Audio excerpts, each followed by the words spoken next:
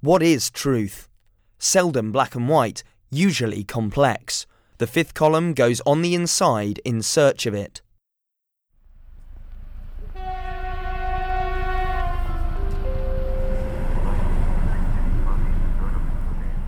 few yards from the station there is a wooden cross. It's such a small monument you could almost miss it. And beneath it's written in Ukrainian, this cross has been erected in memory of the people who died in the Great Hunger of 1932 and 33. Not much of a memorial, or maybe as many as 10 million who died in the Great Hunger.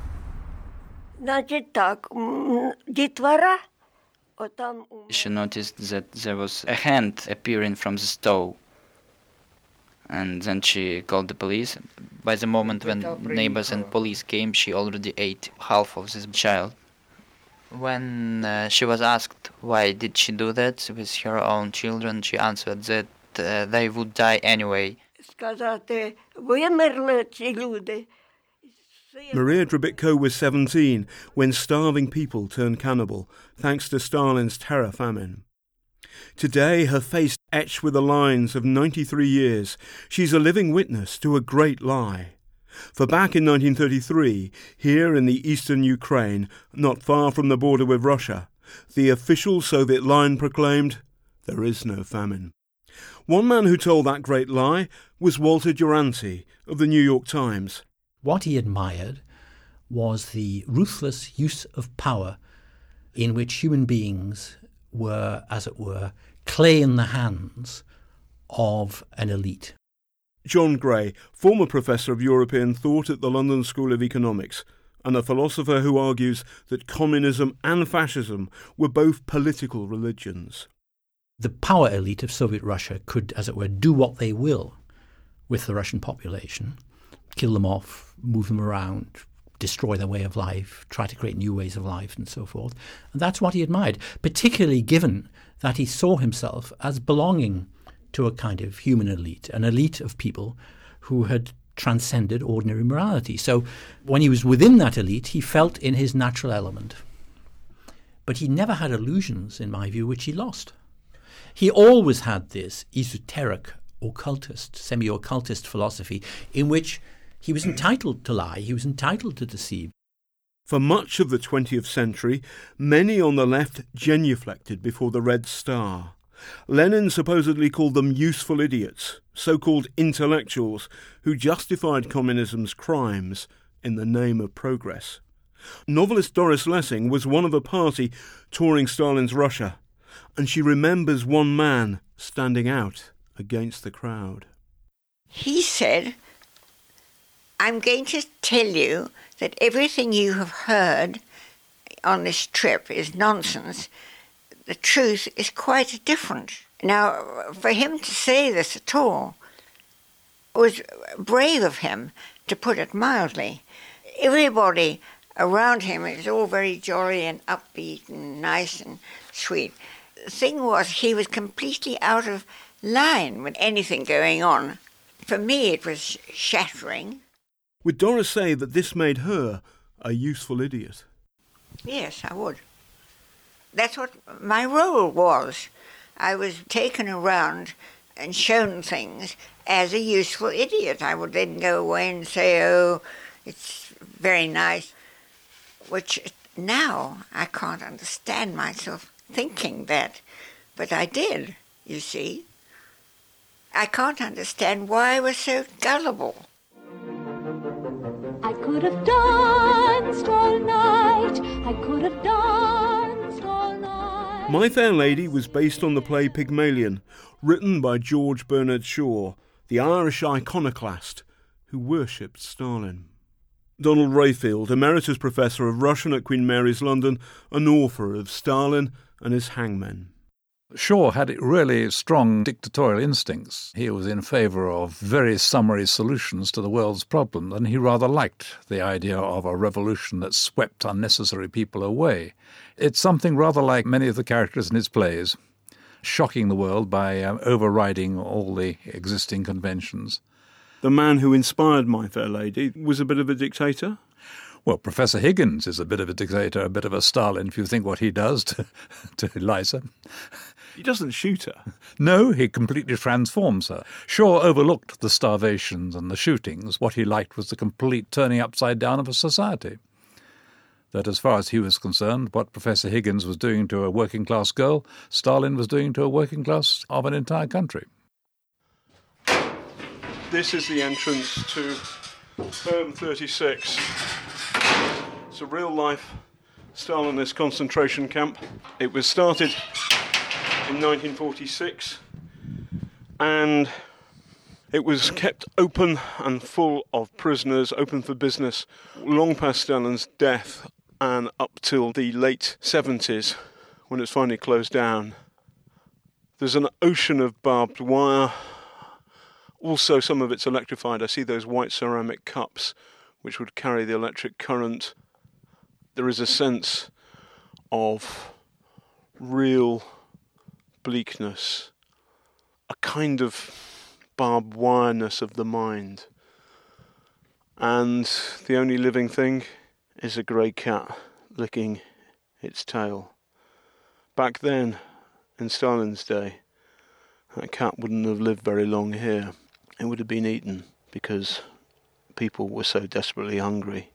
Duranty's nemesis, the man who risked his life to tell the truth about Stalin's famine, was Gareth Jones, a Welsh journalist who'd written a great piece about flying with Hitler. Next to his SS bodyguard, the Führer looked dwarf-like. To this day, the full truth about the famine is locked away in Russia's secret police archives. Shootings, deportations, grain exports, while thousands queued for bread. Mass graves. While Duranty partied in Moscow, Jones sidestepped the secret police ban and made his way to the famine zone. Jones's niece, Cyril Colley, explains how. Because he spoke Russian fluently, he managed to go to a station outside Moscow and go on a peasant's train, on a third-class train, to Ukraine. He got off the train just before the border of Ukraine, and he walked along the railway and he met peasants, he spoke to them. He was apprehended by the secret police, and he was then taken to Kharkov, where he saw the famine. He saw the thousands of people queuing for bread outside a shop. Almost 80 years on, I'm following in Jones's footsteps.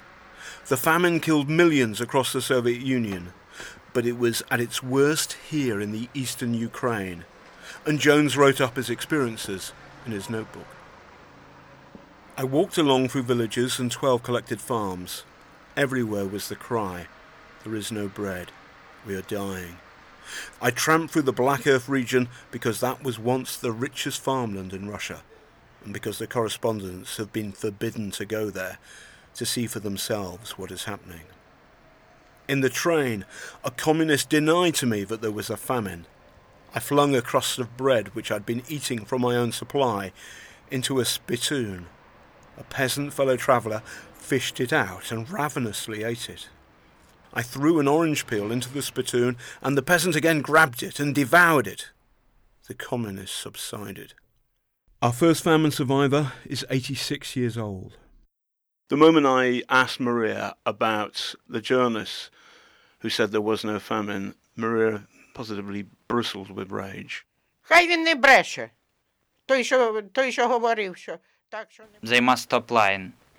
And also she reminded the story about Maria Sadrista, who was a member of party, and she had a horse, and she was going around the village and gathering all those people who were suffering and bringing them to the cemetery, even if they were alive. If someone is telling that there was no famine, half of the village died. Our second survivor is even older. At 93, Maria is a tiny figure in her gloomy kitchen, with gnarled hands and a weather-beaten face. And yet, down through the years, her memory of that time of dread has remained as sharp as a knife. Значить так, дітвора, отам умер, там лежить. She's crossing herself as she's talking. І по дідані вухами. She told the story of a woman. She had a child, but people didn't see this child for a long time. And her neighbor came to the house to look what is going on, and accidentally she noticed that there was a hand appearing from the stove. And then she called the police, and the police took this woman out of the village. By the moment when neighbors and police came, she already ate half of this child. When she was asked why did she do that with her own children, she answered that they would die anyway. Клянусь Богом і собою, що тільки... So just as we're going, Maria crossed herself and I said, I swear to God, this is the truth on my life. The truth about Stalin's famine did not emerge at the time and has always been smudged. To this day, no one knows exactly how many died because no one has been allowed access to the archives to count. But for his work, Duranty won a Pulitzer and the cherry on the cake, an exclusive interview with Stalin. Muggeridge found himself out of a job. And Jones?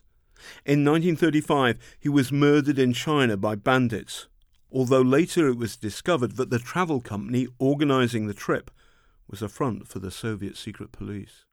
I think history tends to reverse the judgments that are made in people's lifetimes. So Walter Duranty may have been awarded a Pulitzer Prize and been admired as a man with contacts in the highest place, but I think now he is generally abominated as an example of a traitor to truth, a traitor to journalism, and a traitor to the millions that were killed and whose deaths he denied.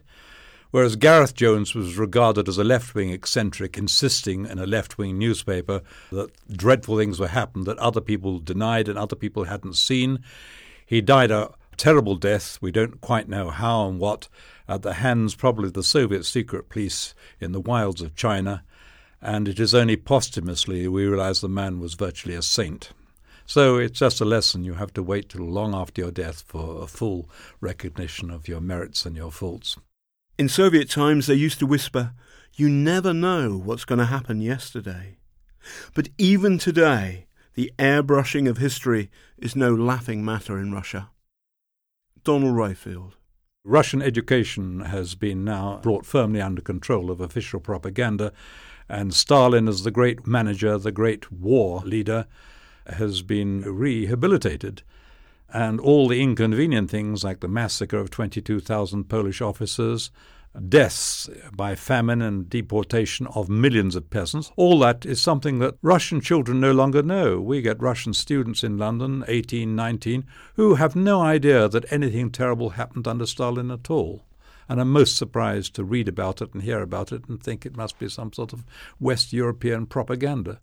And Donald Rayfield fears that under Vladimir Putin, the Soviet secret police's way of going about things hasn't changed that much. The Russian security services try to concentrate on killing only Russian citizens or former Russian citizens. And critics of the Kremlin merely find that they don't get to go to Russia again and they're not invited to all the goodies. And Putin has been holding these meetings in sanatoria in the Valdai Hills, a very nice spot between St. Petersburg and Moscow, and journalists go there and they're usually entranced by Putin's skill, rather like Margaret Thatcher's in handling journalists, and then they're allowed a glimpse of his notebooks and they see there's Putin quoting Omar Khayyam, reading Ukrainian in the original, and they think, what a cultured man this is, and they don't realize how all this is carefully prepared. To hear more of our podcasts and to have your say, visit our website www.thefifthcolumn.co.uk.